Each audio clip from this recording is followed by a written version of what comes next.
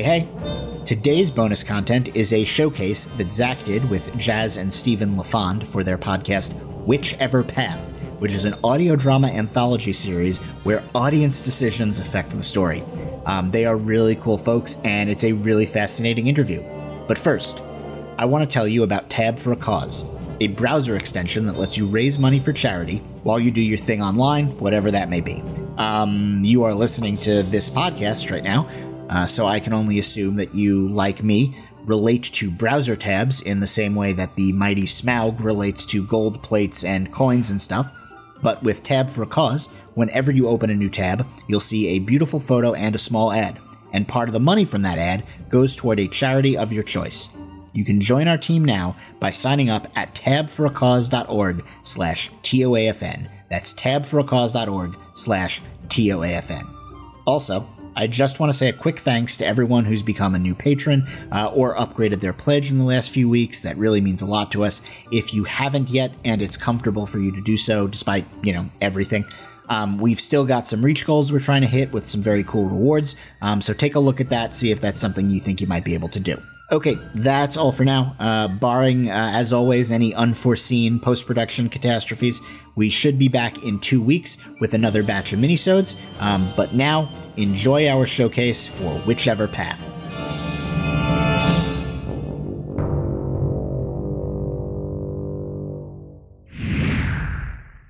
Hello, everyone. I'm so excited today to be joined by Jazz LaFond and Stephen LaFond, creators of the Whichever Path podcast. Jazz and Stephen, welcome. Thanks for being here. Thanks for having us. Oh, yeah, this is so great, Zach. Thanks for letting us be here, bud. Yeah, this is so exciting. We met at the Podtails convention. We were just talking about it a bit before we started recording back in October in Boston, back when you could still meet people over pizza and stuff. And we had such great conversations. It was really the highlight of my weekend. Yes. Pretty great. Yeah. Oh, man. Yeah. Meeting you was like super, super fun. Oh, our dog is here. Oh, hi. What's the dog's name? Our dog's name is Henry. Yeah. He did not go to Podtails, but he is a Rottweiler and Labrador mix. Yeah, he's a pretty good thing. And he apparently understood that we were having fun. Didn't want to be left out. That sounds so cute. Yeah. But yeah, I mean, it was a great time meeting you, and we were really excited that we were able to, just kind of talk to folks who were in that spot of audio drama where they had a definite feel for genre. And so that was so cool to be able to just chat with you, and it was a great icebreaker just to be able to just hang out in this crazily filled to capacity studio. Packed. Yeah, it was full of people who had a like interest, and you could really feel that passion. I think through the whole event, which was really nice. So yeah, it was a blast. The highest concentration of podcast lovers I've ever seen. Yeah, and I mean, Podtails too, it was all fiction. We met some really awesome true crime and nonfiction folks who are fans or who are helping out with other shows too, like Kate from Ignorance Was Bliss. And to have that many people show up and then that many people actually go to the event, was so bizarre for me. It's awesome. And really fun. It is incredible. Oh my God, all the children are coming. My God.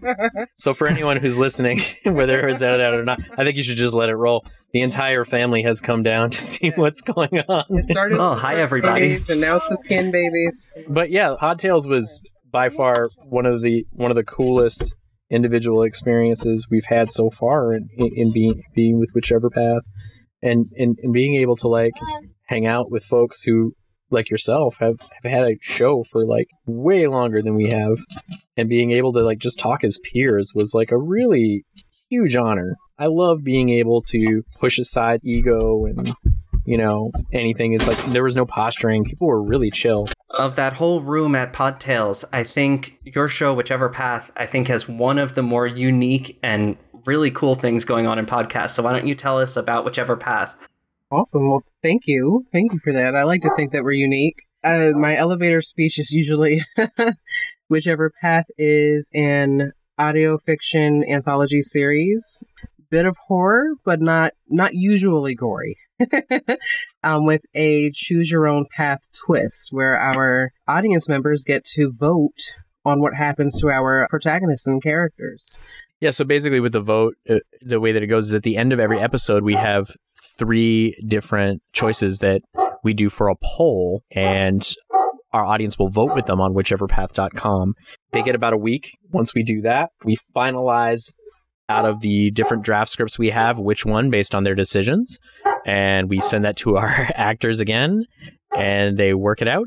We produce it, and we start it all over again for people. It's such a unique and really cool way to get that fan interaction going, which I really appreciated. And as a listener, what I always really like about it is in each episode, the tension is building. And just when I, as the listener, think, what's going to happen next? You stop and ask me, what's going to happen next? And it's really cool. Thank you. We hope that it lands like that. We try to get it so people still feel engaged, and, maybe like for better, for worse, we're not same bat time, same bat channeling in a way that that makes people be like, oh, what the heck? Instead, we're like, yeah, no, you've got to help us finish it, which is like an important part.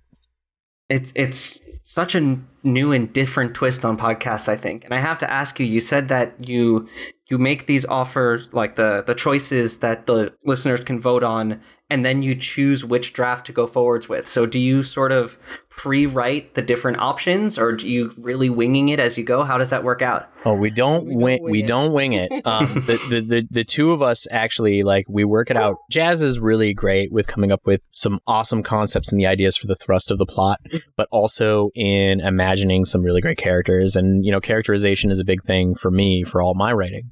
And so what we do is then I think it's because it's just how my brain works. I feel like I've got a weird white guy conspiracy theorist mind. And the reason I say it like that is because I draw out in a bunch of my journals sort of like a decision flow chart of the plot and the way that it could branch out of all possible ways. And some of it comes from being a dungeon master since I was, or a storyteller for role-playing games since I was probably 16. And so that's awesome. And so it's like constructing that, but then doing the decision flow charts like you would in any interactive video game like Skyrim or Fallout or any of the Mass Effect things, where the decisions are based also on those characters and what they would do. And so I have the notes for everything that could go. Some of our stories had 18 different ways they could have ended when I was being super ambitious. Oh, wow. And that part is, I know. So I roughly know where we're going. But what's important is I also know that everyone is going to vote differently. And so sometimes what happens is, we were talking to a friend, and it was talking about how it's like tapping on the glass in the pet store. You're not supposed to do it, but people first do it to see what happens. They see the reaction, they find out they're not supposed to, and then sometimes they get more conservative.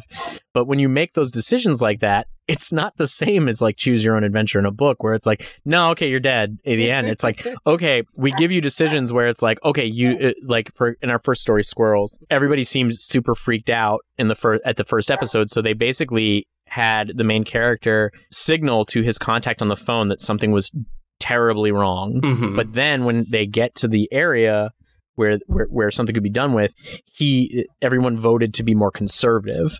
And that actually was really great, because what it did for Jazz and I was we allowed our characters to deal with a situation where somebody basically chicken littled and then was oh wait, no, let's not do anything about it. Mm-hmm. And so it affected his relationships and the choices. It became a cumulative issue to the point that John, that main character, was seen differently by the weird bunch of French Canadians living in that barn of sin eaters, because they were what's up with our employee? He's he's making some strange decisions. And that is actually based on the fact that we really respect the choices people are making. And I feel that it adds to to making sure that people feel invested in the story still. Because sometimes the choices we give are just as simple as pick up the phone or let's go get a taco. Right. And then it winds up having these weird butterfly effect ripples later on. I mean, it's a good metaphor for life, I feel, or a good analogy for life, isn't it? Making those choices, and who knows? You got a little sliding doors, and I'm happy about that. Exactly. I like that as been sort of listening, not in real time, unfortunately, so I haven't gotten a chance to participate in the vote. But I like hearing, sort of psychoanalyzing the voters and thinking to myself, oh, based on how people did vote the past few episodes, how do I think they're going to vote for the next one? And then I'm so excited when I hear what the outcome's going to be. Have any surprised you now when you were going back, like where like you were like or did you get a pretty good psychological portrait of how our fans have been voting? Honestly, normally they surprise me. Like I feel like I can never really predict it, and that's part of the fun too. So even if, you know, not being the one voting every week, it's still a great story and a great experience. Oh, thank you. Yeah. That's what we hope. Appreciate that. So what sort of called to you about the story? What made you decide you wanted to be as far as I know, the first Choose Your Own Adventure podcast? Well, I think that there's been a couple that have also done a similar thing to us. But I think what was different for me when we were first conceiving this together was I told Jazz that I wanted something that, unlike something where everything was all pre-recorded, which means that essentially it would be its complete thing. And, you know, the novelty would be that you could release all of them based on people's choices and then they could still have them. Was I really loved the idea of sharing moments with people. And we've both been performers for a long time. I mean, hell, you can hear our dog; he likes to perform. But like the truth is that I wanted to have an interactive story that also people could claim some ownership to. You know, because sometimes I feel that people think, like, I don't know if you ever played like Bandersnatch on Netflix, that Choose Your Own Adventure Black Mirror episode. It was awesome, but it seemed kind of limited with where it could go at certain points, or like you had to still make the same choices. But what we wanted to do is we wanted to give people a chance where they could actually have a real complete narrative, that they could guide it, and then hopefully, you know, we would be able to release extras occasionally of other decisions or things like that, and show people that their real consequences actually shaped a world. Mm-hmm. You know, like I mean, I've always loved that feeling where, and I think there's been the replay value in like single player RPGs that I had, is when I felt like the world was so open, and then whoops, you actually stole from that hobo and he's coming back later on. It's gonna, after you've taken out the dragon, he's gonna be like, "Remember me, pal?" And I'm like, "Oh no, Slippery Jim." And that's what we're trying to do. And I think that, you know, I love it's a real compliment when people are saying that, you know, what we're doing is unique, but really it stemmed from the idea of, we love the idea of immersion, and we love the idea of, I don't know, I think the themes of us, we have so much inclusivity in our themes. Absolutely. That we also feel that the audience also needs to be included, or it's weird. It's just, it's hollow. And I think that's a trend that carries through a lot of what we do, is just that desire for collaboration with our intended audience. God, yes. There's just something really fulfilling and fun about creating something that other people can have a hand in and influence, and the podcast is a great example of that. Yeah. So we're just having fun. Yeah, and I mean, we'll always get to it later, because we could discuss at length all the shows we love that do nothing like what we do, that we just totally geek out because their world, I feel, is like so complete and gorgeous, that I just love being a passenger. But I think for us, we're all like, nah, let's share this moment with you. Let's get it done. Yeah, and I think that podcasts give that unique opportunity that some bigger platforms, games or TV shows don't really, like, you don't even have that option to have that flexibility or that nimbleness to really ask your audience, okay, what should we do, and actually truly listen. So I think it's really cool and really unique that the podcast medium allows you to really interact with your fans that way, and it's really cool feeling. Certainly the budget constraints and worries about a mass production of a story like that. Thank God for audio drama, for audio fiction, because man. 100%. So has there ever been a time, it sounds like you sort of plan out in advance all the possibilities anyway, but has there ever been a time when a fan vote really surprised you or really ruined your plans, so to speak? For me, it was Anna.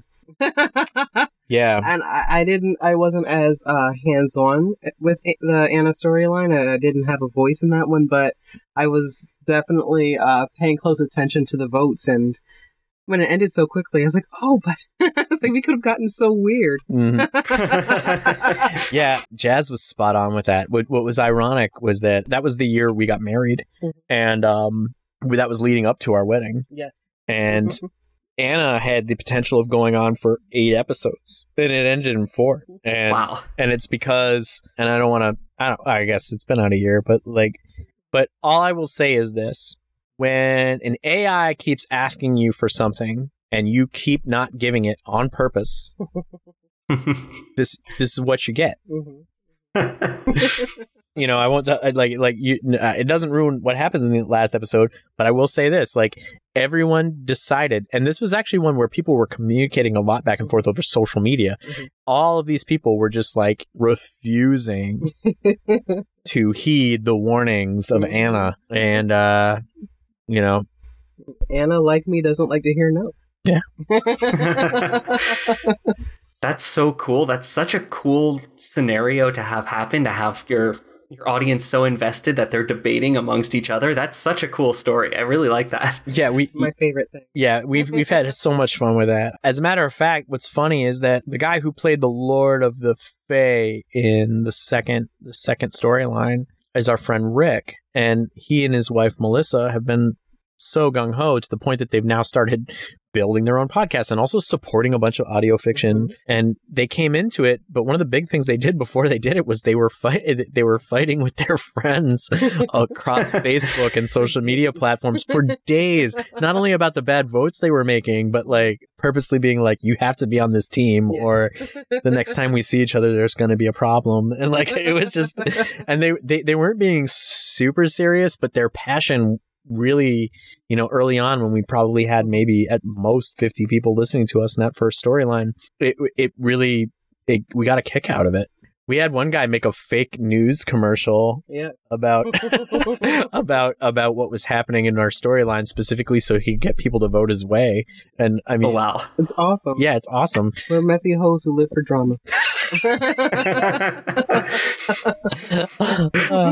It's true. Great. Oh, guilty. That's so cool. I'm a little jealous right now. I'm not going to lie. Well, I've seen all of the like awesome fan art, the music, all the stuff for your show. I love it. And I just love that you have people who are that passionate about what you do. It's like a real kick for me. And like, I don't know, I love your show. So like, so the fact that you think that our weird little like hopscotch for the masses is working, I mean, I'm grateful. Audio drama has the best fans. Like, there's just hands down the listeners to our types of shows, your shows and our show is just the best fans. They're the absolute best. Yeah, I like when people try to also come up with weird theories about what they think are happening in everybody's respective show. Like, yeah, sometimes I love, occasionally I'll read them. I'll fall down the rabbit hole of somebody's idea of what they think is going on in somebody's show. They're like, this is what's happening on Moonbase Theta Alpha. Like, I was just like, what? Get your push pins and string ready. Yeah. Yeah, that was always my goal. I'm a fan of like Brandon Sanderson's books and Pat Rothfuss's books. Oh, nice. And I like reading those fan theories. So when we started making the podcast, my goal was, I hope people start making fan theories about us. Mm-hmm. And that was when I felt that we had gotten somewhere. It's so cool. Oh, it's pretty awesome. Yeah. Well, it's well earned. Dang. It's cool from your side that like people can have these fan theories, but it influences the outcome. You know, they can really make it happen. Yeah, that's mostly true. I think that the difference is that we had some person we had with the third story coming out when Anna came out, who was like drawing lines to like characters that like, because it's an anthology series, whereas like, you know, a lot of the folks whom we love are doing these great continuous arcs with the same characters. And they were like, well, I don't know if you noticed this, but I think there was a definite choice in using this voice actor because I think that really these characters are related and here's what's happening. I was like, whoa. Whoa. I was like, well, even if that could have been true, it won't be now. But that's awesome. Mm-hmm. So when you went into making Whichever Path, what were some of your inspirations or your influences in making the show? I think the giant one, of course, is the Choose Your Own Adventure books, which we both grew up with. That something about that format, and just I think for two people who grew up as serious readers, just something about that format is so engrossing and was really formative for both of us. So that in and of itself, I think, and the fact that we're both nerds who enjoy cryptids and such. Yeah. I think Neil Gaiman was really a big person for me. on this. Caitlin Kiernan. Yeah, I mean, like, I felt like we were really trying to go for people who were really good with world building and the idea of having a different take on folklore and myth was a big part for us. We're huge into world mythology and world religion in our house, and you know, we're a mixed race couple. We're bringing influences from our backgrounds together. But also, you know, so anytime we could see that in art, whenever we see that and it knocks us on our feet, off our feet, we go for it. I feel like, you know, there's a list of people we'd love to share with everybody, but I think that's it. I mean, like, we just had a love of all of these different people. Ursula Le Guin, we just continue to be inspired by where we all came from, and anytime somebody wanted to look at something in a way slightly different, you still tell those classic stories that hit the hearts and souls of people. We're like, yeah, let's do it. Yeah. From your list, I know Neil Gaiman's work the best personally, and you really feel that sort of that reflection too of like that sort of like spooky, something is slightly different from how you'd expect it sort of feel. And it's really awesome. I have to ask though, Jazz, you mentioned, of course, the Choose Your Own Adventure books from a kid. When you read these as a kid, did you read it sort of the right way where you chose one choice and stuck with it? Or did you do like me and always read all three options before choosing finally? So you know what I would do? And it drove my mom crazy because my mom was kind of a purist when it came to handling a book. But what I would do is I would read to a certain point. And if like I got to a choice where I either died or something didn't go quite right, I would dog ear the page. And I would go back to my previous choice and try to fix it. And so like it would take me longer to finish the book because I was constantly going back. Which I think is great. Like once I found like the perfect storyline, whatever that means, I was like, I had like this weird sense of pride in myself. I was like, I finally did it. I did nothing but read it and then be petulant, but I felt like I had made it. And awesome. I had this just stack of Choose Your Own Adventure books, and Goosebumps did books like that too. Oh, they did? So I had Choose Your Own Adventure, and I had Goosebumps books that had Choose Your Own Path, and I just had this entire shelf of these dog-eared books that my mom refused to look at. That's such a good story. Thanks. I was a weird kid. Well, that's awesome. Because you can't, like, I've always had, like, almost FOMO, you know, what happens in that other path. Yes! I need to know, and I need to know now. Dog, you're this page. You and I, we were on the true, correct way to read these books. Everyone else was wrong. Exactly. They need to get on our wave. Yeah. Okay, Stephen, how did you do it? No, I did a similar thing. Like, what I did is, every time there was a decision, I stuck my finger in that, and then I would flip to my choice and then be like, and then I would go back. So like, you know, like, I feel like that was the thing. Like, you had to know. I feel like there were some books where I was too worried about the consequences that if I chose right all the way through, I'm like, I don't know if I want to do that to this guy or this girl. I don't want to ruin these people's lives. I won.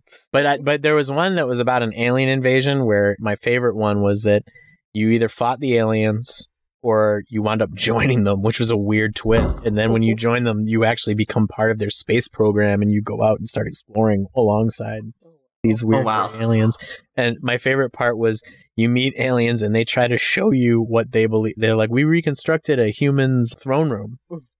And showed a king, and really it was a bathroom. And like the toilet seat was around his head, like some sort of like crown, and like it was a throne. Not how you do. Yeah, and like I loved it because it was such a great idea because like you could actually be the freedom fighter in it, like every 80s movie. You could fight the aliens and win, or you could join them and then rather than worry about whether or not it's this, it turns out the aliens aren't really fascists. They just realize we don't know any better, and then they believe in us, and they let us go out and correct ideas about toilets.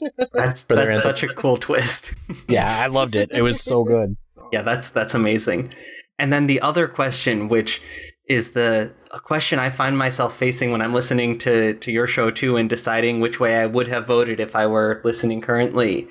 Do you want to choose sort of what you would choose in that situation when you hit this choose your own adventure, or do you choose what you think is going to be the best story? When I read the books, I would usually go with how I wanted things to go first, and then I would reread it and just do what I thought the intended or best story was. But selfishly, I'd be like, all right, what do I want first? I felt like every time, with the exception of like a few, whenever it would end real quick and you die in one page, that was the wrong thing. Story go ahead. I was reading one of the Goosebumps books, actually. And I think it was, there was like some sort of spooky hospital that you go to.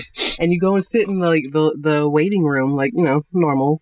And I remember I chose to, when they called my name to go into the doctor's office finally, like I chose to say something flippant to the doctor and turn the page, and immediately, like, first choice, you're dead, go back. And I was like, how dare? Wow. I should aloud. That's aggressive. Yeah, I was like, oh my God. That's R.L. Stein and crew trying to correct kids' bad behavior. We'll respect authority.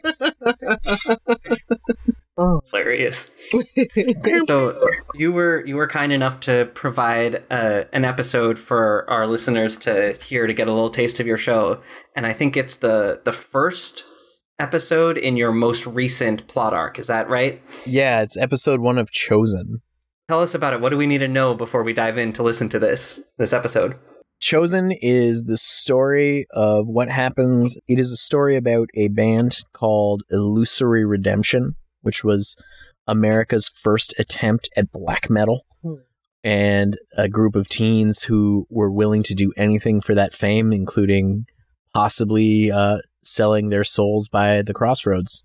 And then it comes to a head after a murder, and 25 years later, the surviving members of the band are confronted with their former friend who had killed one of the bandmates, and basically their world starts to kind of unravel. You find out what happens to them, like after a series of crazy events, and then perhaps maybe the idea of what they were doing might actually be as supernatural as the legend around the band was perceived. Without further ado, let's dive into the episode. I'll listen to it. To our listeners, you won't be able to vote on this one. This vote has passed already, unfortunately, but I hope you enjoy the clip, and we'll be back in a minute to discuss it a little more. Whichever Path is for mature audiences. Depictions of violence, adult themes, and foul language are all over these stories. Listener discretion is advised.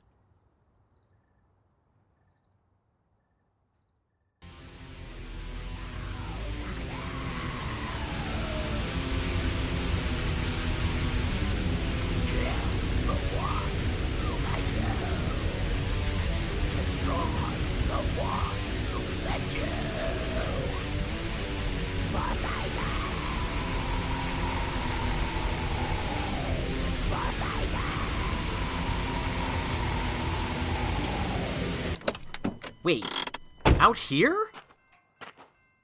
You're not fucking serious, though. We are talking about history here.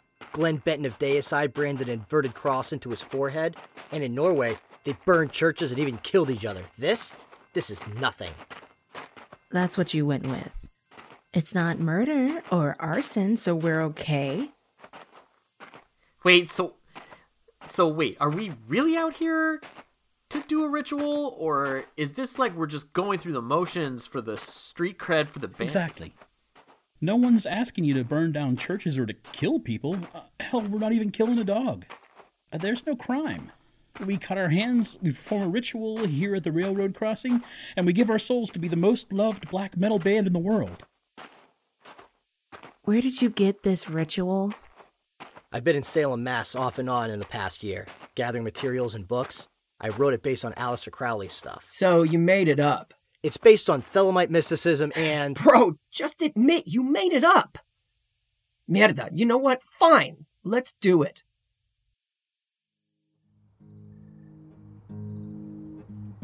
Whichever Path presents our brand new interactive story, Chosen. Stay tuned at the end of the episode for the vote and some important announcements.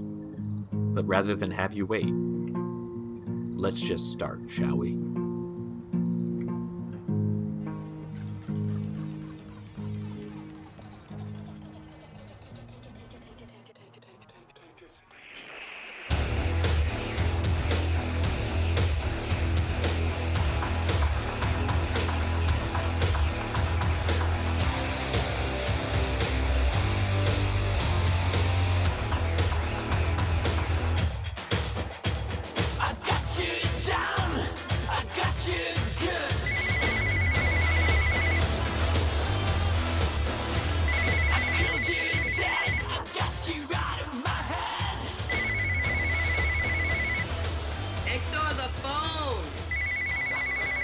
What? Phone!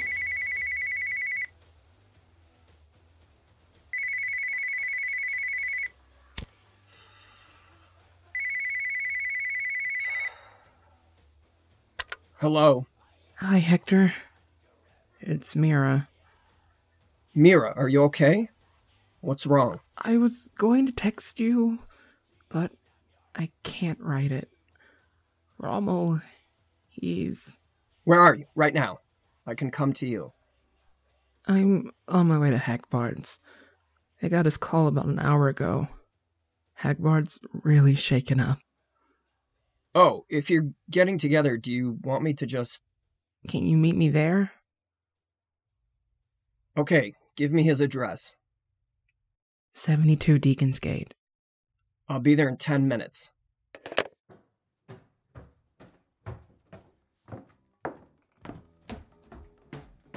Angie, I gotta go out. Wait, who was that? Mira. Who is... Oh, Mira. From the band. Is she okay? Let me get my coat. No, you got to stay here, Cariña. The doctor told you not to leave the house until it's time for the baby. It sounds serious. If I can be there, I want to be. No, I'll check in though. I've got my cell. I'll text you or call to let you know it's okay. But I need you back in bed. Cuídate. Get home before I watch Castle Rock without you. Hector. Hi, yes? Bring home cookies and cream. Or don't come home.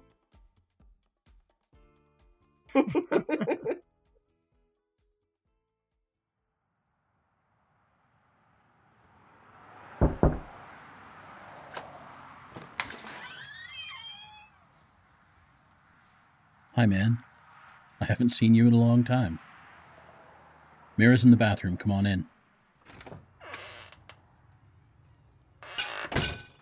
I thought that was for me for a second.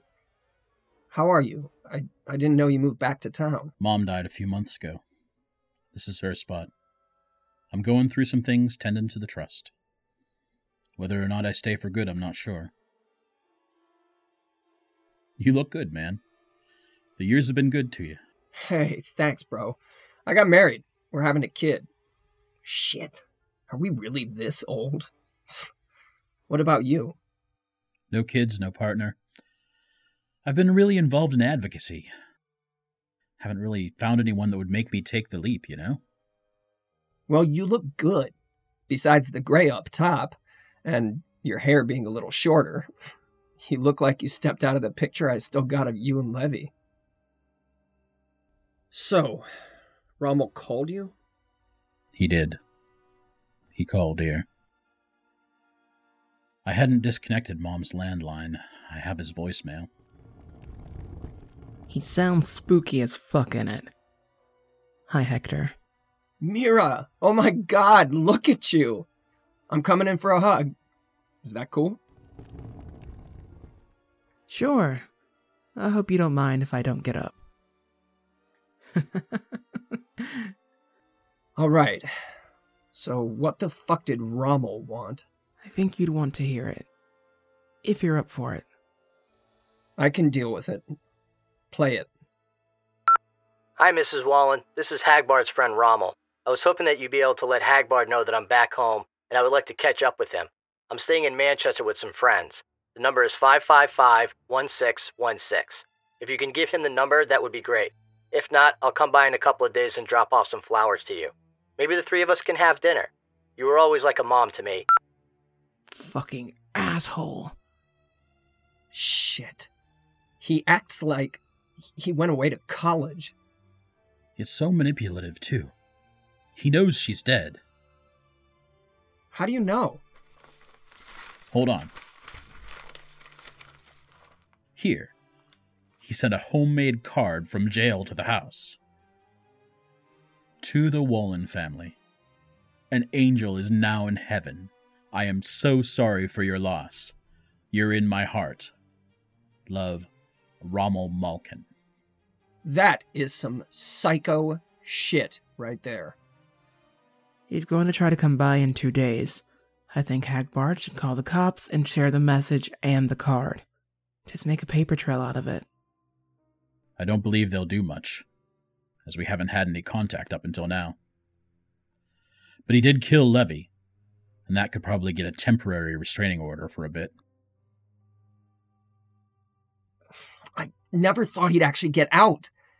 He always used to shoot off his mouth, remember? I thought he'd die in there. He's got no right trying to reach out to any of us. What the fuck does he want? I don't know, but I got a kid on the way any day now, guys. I don't want my family anywhere near this mess if I can help it. Well, he left his number. I could always give him a call and tell him not to come by. Do you have a gun? A gun? I wouldn't have opened the door with a bat if I did. You remember the letter he sent me after he was sent away? Blaming me for what he did to Levy? For orchestrating... I've got to call the cops. Well, you both have to do what you can to feel safe now that he's out. I'm going to take care of Angie and the baby's safety in my own way. I'm here for the two of you if you need me. I hate that he's the one who got us all back together like this. But after hearing that voicemail, I think I should get back home. Hagbard, let's exchange numbers, and let's keep in touch while we try to figure this out. I understand. Sorry to make you come out here for this. Nah, it's okay. I'm sorry I'm leaving so soon, but I'll be in touch. Mira? Yeah? If you do call the cops and they want to talk to any of us, I'll talk to them if I have to. Just don't lead with it. Okay, Hector. See you.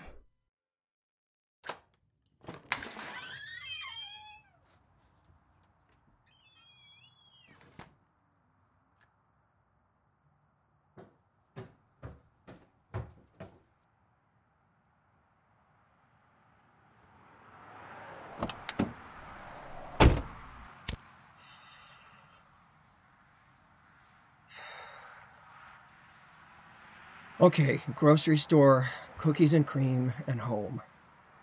Grocery store, cookies and cream, and home. 555-1616. 555-1616. Fucking pendejo. Alright, let's get this done.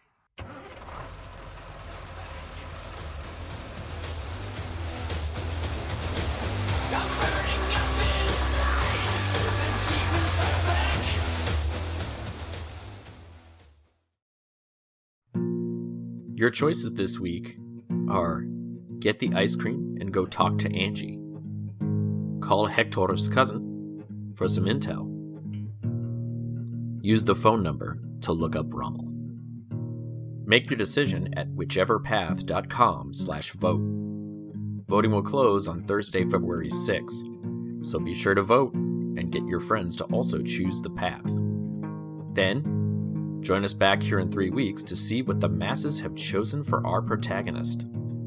This episode stars Lito Belasco as Hector, Mike Gagney as Rommel, DJ Silvis as Hagbard, Vin Vox as Mira, Jazz LaFond as Angie. This story was written by Jazz and Steven and produced by Steven. The transcript is available on our website. The track Forsaken was written and composed by David Hawkins with lyrics by Steven. The song, Latin American Bachata Lunes, was by APA Music. You can find them on pond5.com. And we're really excited by this one. The song you hear in Hector's studio and car, Demons Are Back, is by Norwegian musician Mortis, who appears with permission. I've loved him since the late 90s, and if you can, you need to check out his live tour happening right now in the United States in support of his Spirit of Rebellion album, which is a triumphant return to the Era 1 music that inspired the whole dungeon synth genre. He's appearing at Come and Take It Live in Austin, Texas on January 31st. The Gas Monkey Bar and Grill in Dallas on February 1st, and the Riot Room in Kansas City, Missouri on February 2nd. You can find a list of even more of the tour dates at bandsintown.com, searching for Mortis, and that's Mortis, Mortiis. If you also want to hear some more of his work, you can also head to mortis.bandcamp.com. If you're looking to support our show, consider joining our Patreon. We've just started a new storyline, and if you join right now in February, you can vote in a new decision point. So you'll have not one, but two stories to have a hand in. That's patreon.com/whicheverpath. This week, we welcome Quentin Walker and David S. Deere to the ranks of our squirrel feed. That's it for this week. Choose the night. Choose the unknown. Choose the path. Welcome back. So now we've just heard the first part of the Chosen arc. Why was this the clip that you wanted to show off? What is it that you like about this episode in particular? I like how it begins. We literally start in the past, like a cold open of seeing this band and how they're interacting as teenagers, getting ready to do this fake satanic ritual that has been made up by Rommel. And then after the intro, we then start seeing exactly what happened to all of them as they're now adults, and how the murder of their friend Levy by their former bandmate Rommel kind of shaped the way that their entire lives went afterwards, and they've all kind of grown apart until Rommel has returned, trying to get the band back together, more or less. Mm-hmm. And I was really proud of this because this was Jazz's baby. This was an idea about that they really wanted to show a crossroads story, because like that's a very American idea, the idea of going, and it comes from an African American folklore and urban legend, the idea of selling your soul for blues fame. I was just about to say, yeah, it tends to be a legend that is really centered in the blues and jazz world, and I thought it would be so interesting to fast forward a few decades and bring it into black metal and see how that would play out. And there was also something really nostalgic about it for me, being the age that I am, but sort of having lived through this era when black metal was really on the rise, and you were seeing that in so many places, and hearing the rumors and legends that sort of went with the bands, kind of seeing how that would also play with the crossroads aspect of the story. I just thought it was too cool of a concept to pass up. Mm-hmm. The crossroads legend, it's such a like that perfect level of really cool, a little bit creepy, and just enough like what if to really make such a good, compelling kind of creepy story, isn't it? Right. Thank you. Yeah. Yeah. That was kind of what was exciting about it to do. It's like, oh well, this is extra spooky because of the what if. Mm-hmm. and the spin on it, of course, is the idea is that the band has notoriety, but they never got off the ground. So if it was indeed, a possible thing, like if the ritual does indeed work, which you see see those flashbacks unfold and the consequences of them throughout the rest of the story, what happens if you sell your soul for something that you don't even bother to get? Like, and it's like the idea of, okay, you say, okay, you bought the car, you can take it off the lot. Nah, never mind. Sorry. But you still have to deal with those consequences now, don't you? Yeah. Yeah, and also the whole 25 years later, like, a lot of times you think about that legend sort of like in the immediate, like, I'm sorry, I'm blanking now. The musician who's the original legend was about, or one of the original legends was about, died young, right? Oh yeah, that's true. And like the idea of it is that pretty much anyone that people believed had made a Faustian pact, that like sometimes this even happens with rock musicians in the 60s after all of that, was the idea that, oh, well, obviously they were in Satan's service and that's why they're gone. Like the devil came to collect, real quick. There's even like there's this one internet rumor about the idea of why all the like Cobain and like everybody else all ODs at like 27. Right. Mm-hmm. Yeah. And like maybe that's some part of their deal. And in this case, these guys are in their 40s now, like these folks are in their 40s, and instead they're all over the place. Some of them are more of a mess than others, Hector, who's our kind of our intro main character, because like they all have their own shot in all the stories. Like we really are about, if you're a character that's going to be there through the whole thing, we want to give people a chance to breathe with them. He had a whole different life planned, I think, and then now he's like an expectant father, and he thinks his life is coming together, and then out of nowhere, this horrible scumbag everybody thought was going to die in prison has been let out on parole, and he's been harassing their old friends enough that they're all reconvening to decide what to do about it. And I think that's that was the real fun thing for me, and it happened up here in New Hampshire. So like the idea of it, for it being a New Hampshire story, this is a very New Hampshire based story. It's very much the spirit of New Hampshire. A lot of the characters you see in it, from like Mexican American folks and like the mixed people who are like dealing with like being part of a metal band because like it goes against the stereotype of what most idiots thought you'd be into, and we really stress all of that. And I think the authenticity, it's a real credit to our actors and to also the idea of where I think that the audience wanted it to go, because a lot of people pick stuff that really forced people to like get into New England.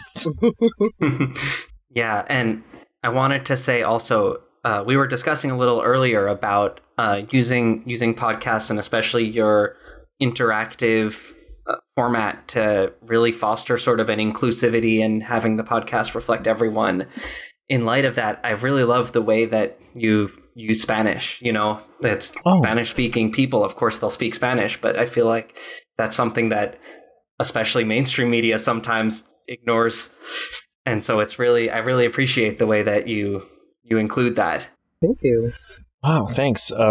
Yeah, I mean, but that was a big thing. I mean, we want to give characters with also a strong sense of their identity. And I mean, Hector has his definite, real self in it. And it's not like we're going to reveal like, oh, this is actually really our friend Carlos, that we just changed his name. It's not that. It's based on the experiences of folks in New England that we've grown up around and that we've known. And I think that the authenticity is there. I mean, it's also, you're pulling a lot from Jazz's experiences too. Jazz has a bunch of Latinx background as well as, Afro. Yeah. I identify as Afro-Latinx as well as being, having a really rich African-American upbringing and Jamaican upbringing later on in life. So I'm kind of all over the place. But I feel like it's important to bring that through in our stories. And not just my background, but, all of the different flavors of diversity and inclusivity. Yeah. I feel like one of the things that we always try to do is never just sort of default to a certain type of story, because it's not an accurate depiction of the world that we live in. And even though our worlds are, oftentimes fantastical, it's important to understand that fantastical shit can happen to all sorts of people. But yeah. So it's an honor, and I was glad that I was able to use some of my Spanish, and I've been able to use some of my patois and other oh God, yeah, and sort of display, for lack of a better word, my whole identity. Yeah, it's been really nice. And I think, and what Jazz is also saying is that one of the big themes for Whichever Path, the big thing that we have tried to do, this was actually a big thrust for me when we started this, was that in addition to having these interactive stories, one of the things that, I don't know, like when you think New England and you think genre fiction, who are the writers or the stories that come to mind for you, Zach? Obviously, the very first thought is always Stephen King, right? Yep. And me too, because we grew up with Stephen King. We both did. Right, and that's a very prim suburban white guy feel. Right. And even his characters that aren't scarily stock in their stereotype, because like he has a few that actually are surprisingly good for their time. But the areas that he does, they're where he grew up, and often they're informed by how he grew up in a very white town in like the 60s, you know? Mm-hmm. Well, Jazz and I grew up in a demographically changing New England, I would say. We're very different New England. Jazz grew up in an area that was, not predominantly white. I grew up in a weird white town, but like I wound up leaving it and then starting to travel a lot within New England, and there were all these pockets of different types of people, and they're here and they've been here for decades or longer, and they don't often get their stories told, and they don't often get seen, and it's a novelty to use it. Like, it's like not like we're like, oh, look, this is our gay story in Maine. Like that's not at all what we're doing. We're showing you that you have a trans neighbor. And if something messed up happens in your town and they're the one who it's happening to, or like they're the ones dealing with it, that their identity still matters, obviously, but their characterization and how they approach things is coming from that lens. And we have been trying to put that into our stories. Like, what does an African-American mother with a Jamaican background who's also like into the Yoruban faith, like actually like, the Orisha, what does she do when confronted with the supernatural in her home? It's going to be different than what Rebecca might do, or Summer West in Bedford, New Hampshire. And we wanted to show that, and we wanted to respect it. And one of the things that I think is really cool is like, a lot of people get readers for when they're doing like modern fiction like that, just to see like, oh, sensitivity wise. We've been so lucky to have actors from all different backgrounds, often from exactly the kind of people that they're playing, and be like, hey, what do you feel? Is this comfortable? Is there this? Is there that? The only people who are often we check in with more are the white actors who a couple of them have played racist people, and so we're just trying to make sure, because they're not like that, like that they're okay with how we've set them to be antagonistic towards other people. And thankfully, that's paid off. I think that I still owe Shannon from Oz 9 an extra hug next time I see them. I think it's really important and really great that you're able to accomplish that in the podcast. Yeah, you're right. I agree with you. That was just me being extra affirmative, I guess. Is there anything else about Whichever Path, about your podcasting experiences, or really anything you want to discuss or bring up at the moment? I think, as always, find talent from diverse backgrounds and inclusive backgrounds, uplift those voices, create storylines, challenge yourself to create storylines that are inclusive of more than one experience. The stories exist, and the characters are rich. Let's uplift them. Yeah, extremely well said. Thank you so much. Tell us, where can our listeners support Whichever Path? Where can they find your work? We're on almost every streaming network, and I guess Libsyn's trying to get us to also go onto Amazon Music, so we'll see how that goes. Whicheverpath.com. If you want to support the show and see, like, we actually have exclusive interactive storylines and alternate takes, alternate decision points, as well as original stories on our Patreon, on the squirrel feed, as we call it. And that's patreon.com/whicheverpath. And I mean, like, you can start listening to those for like just like $5 a month.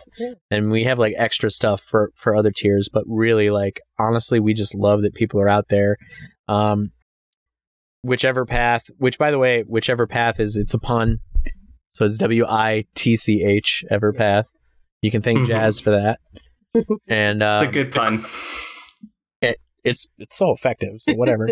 and really, what we would just say to do is that if you love it, just, you can review it, but also share it with other people who you think would really get a kick out of it. I mean, we're going to start back up again in September. We're taking our little vacation as we set up the new studio. But yeah, like, go through and enjoy it, suffer through our learning audio production in the first story, and then enjoy yourself from that on out. I mean, that's like a standard podcast greeting. Every podcaster you speak to. That's the podcast tax. Yeah. Yeah, but really, your quality at the beginning is good, and it becomes amazing as you go on. If I do say so myself, thanks. Really enjoy your show. Everyone who's listening, I hope you go check it out. It's a really great show. Finally, we're trying to do this showcase where we're trying to build up the whole audio drama community. So are there any other audio dramas, not one of the ones that you've made, but anything else you want to talk about or shout out or send people's ears towards? Absolutely. So many. Yeah, if you haven't checked out Moonbase Theta Out, that's a huge one. Ninth World Journal is one of my favorites, absolutely. I don't know how many people, I think I came into this kind of late, but Uncanny County's a great one. Oh, God, yeah. Really love listening to that. Do you have any? Yeah, Oz9. Oz9 should not be that funny. Yeah, it's good. I mean, like, Shannon is so funny. Oracle of Dusk is amazing in terms of a medium, really. Like, it's a quiet story, and I love it. And then Unwell is great. I've been really just adding shows a lot while we're, unpacking still. And it's been so much fun to be able to hear these things. It's really dirty, but I really enjoyed Caravan a lot. Caravan. And I'd love for Caravan to come back, please. Because, I don't know, that was surprisingly for a horny story. I was really engrossed. It reminded me of playing Deadlands when I was younger, the Weird West role-playing game, so it made me extra happy. A lot of these I'm not familiar with, so I'll have to check a lot of these out. That's awesome. Thank you for the recommendations. Of course. Jazz, Stephen, this was wonderful. I'm so happy we got to speak with you again. I hope once the world is back to normal, we can meet in person again and hang out, maybe play some board games. But yes, this has been an awesome conversation. Thank you so much. Thank you. And yeah, you're on. Once we lift this, let's get together. This is great. Definitely. Thanks. Thank you.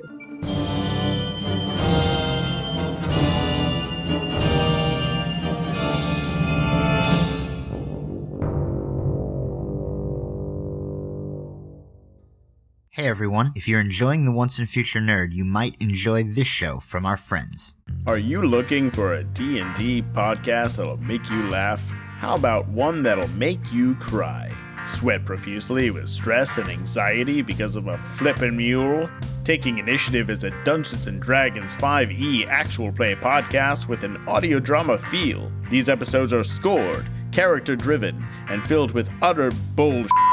Mostly because of Nick, let's be honest. Featuring special guests, the Venture Maidens, D&D is for Nerds, and more. Plus, we're in Wizards of the Coast podcast of series. Welcome, everyone. It's your pal, Ray Ray. Yeah, it was an interesting time you had, Nick. I pat the horse on the rump. Thank you, great-grandfather. He just said his hopes and dreams. He didn't cast a spell. You gotta get down deep and lift from the knees. So that's the only big organ he has. Damn, Taking Initiative. Look us up on Twitter at TI_pod and on our website, takinginitiativepodcast.com.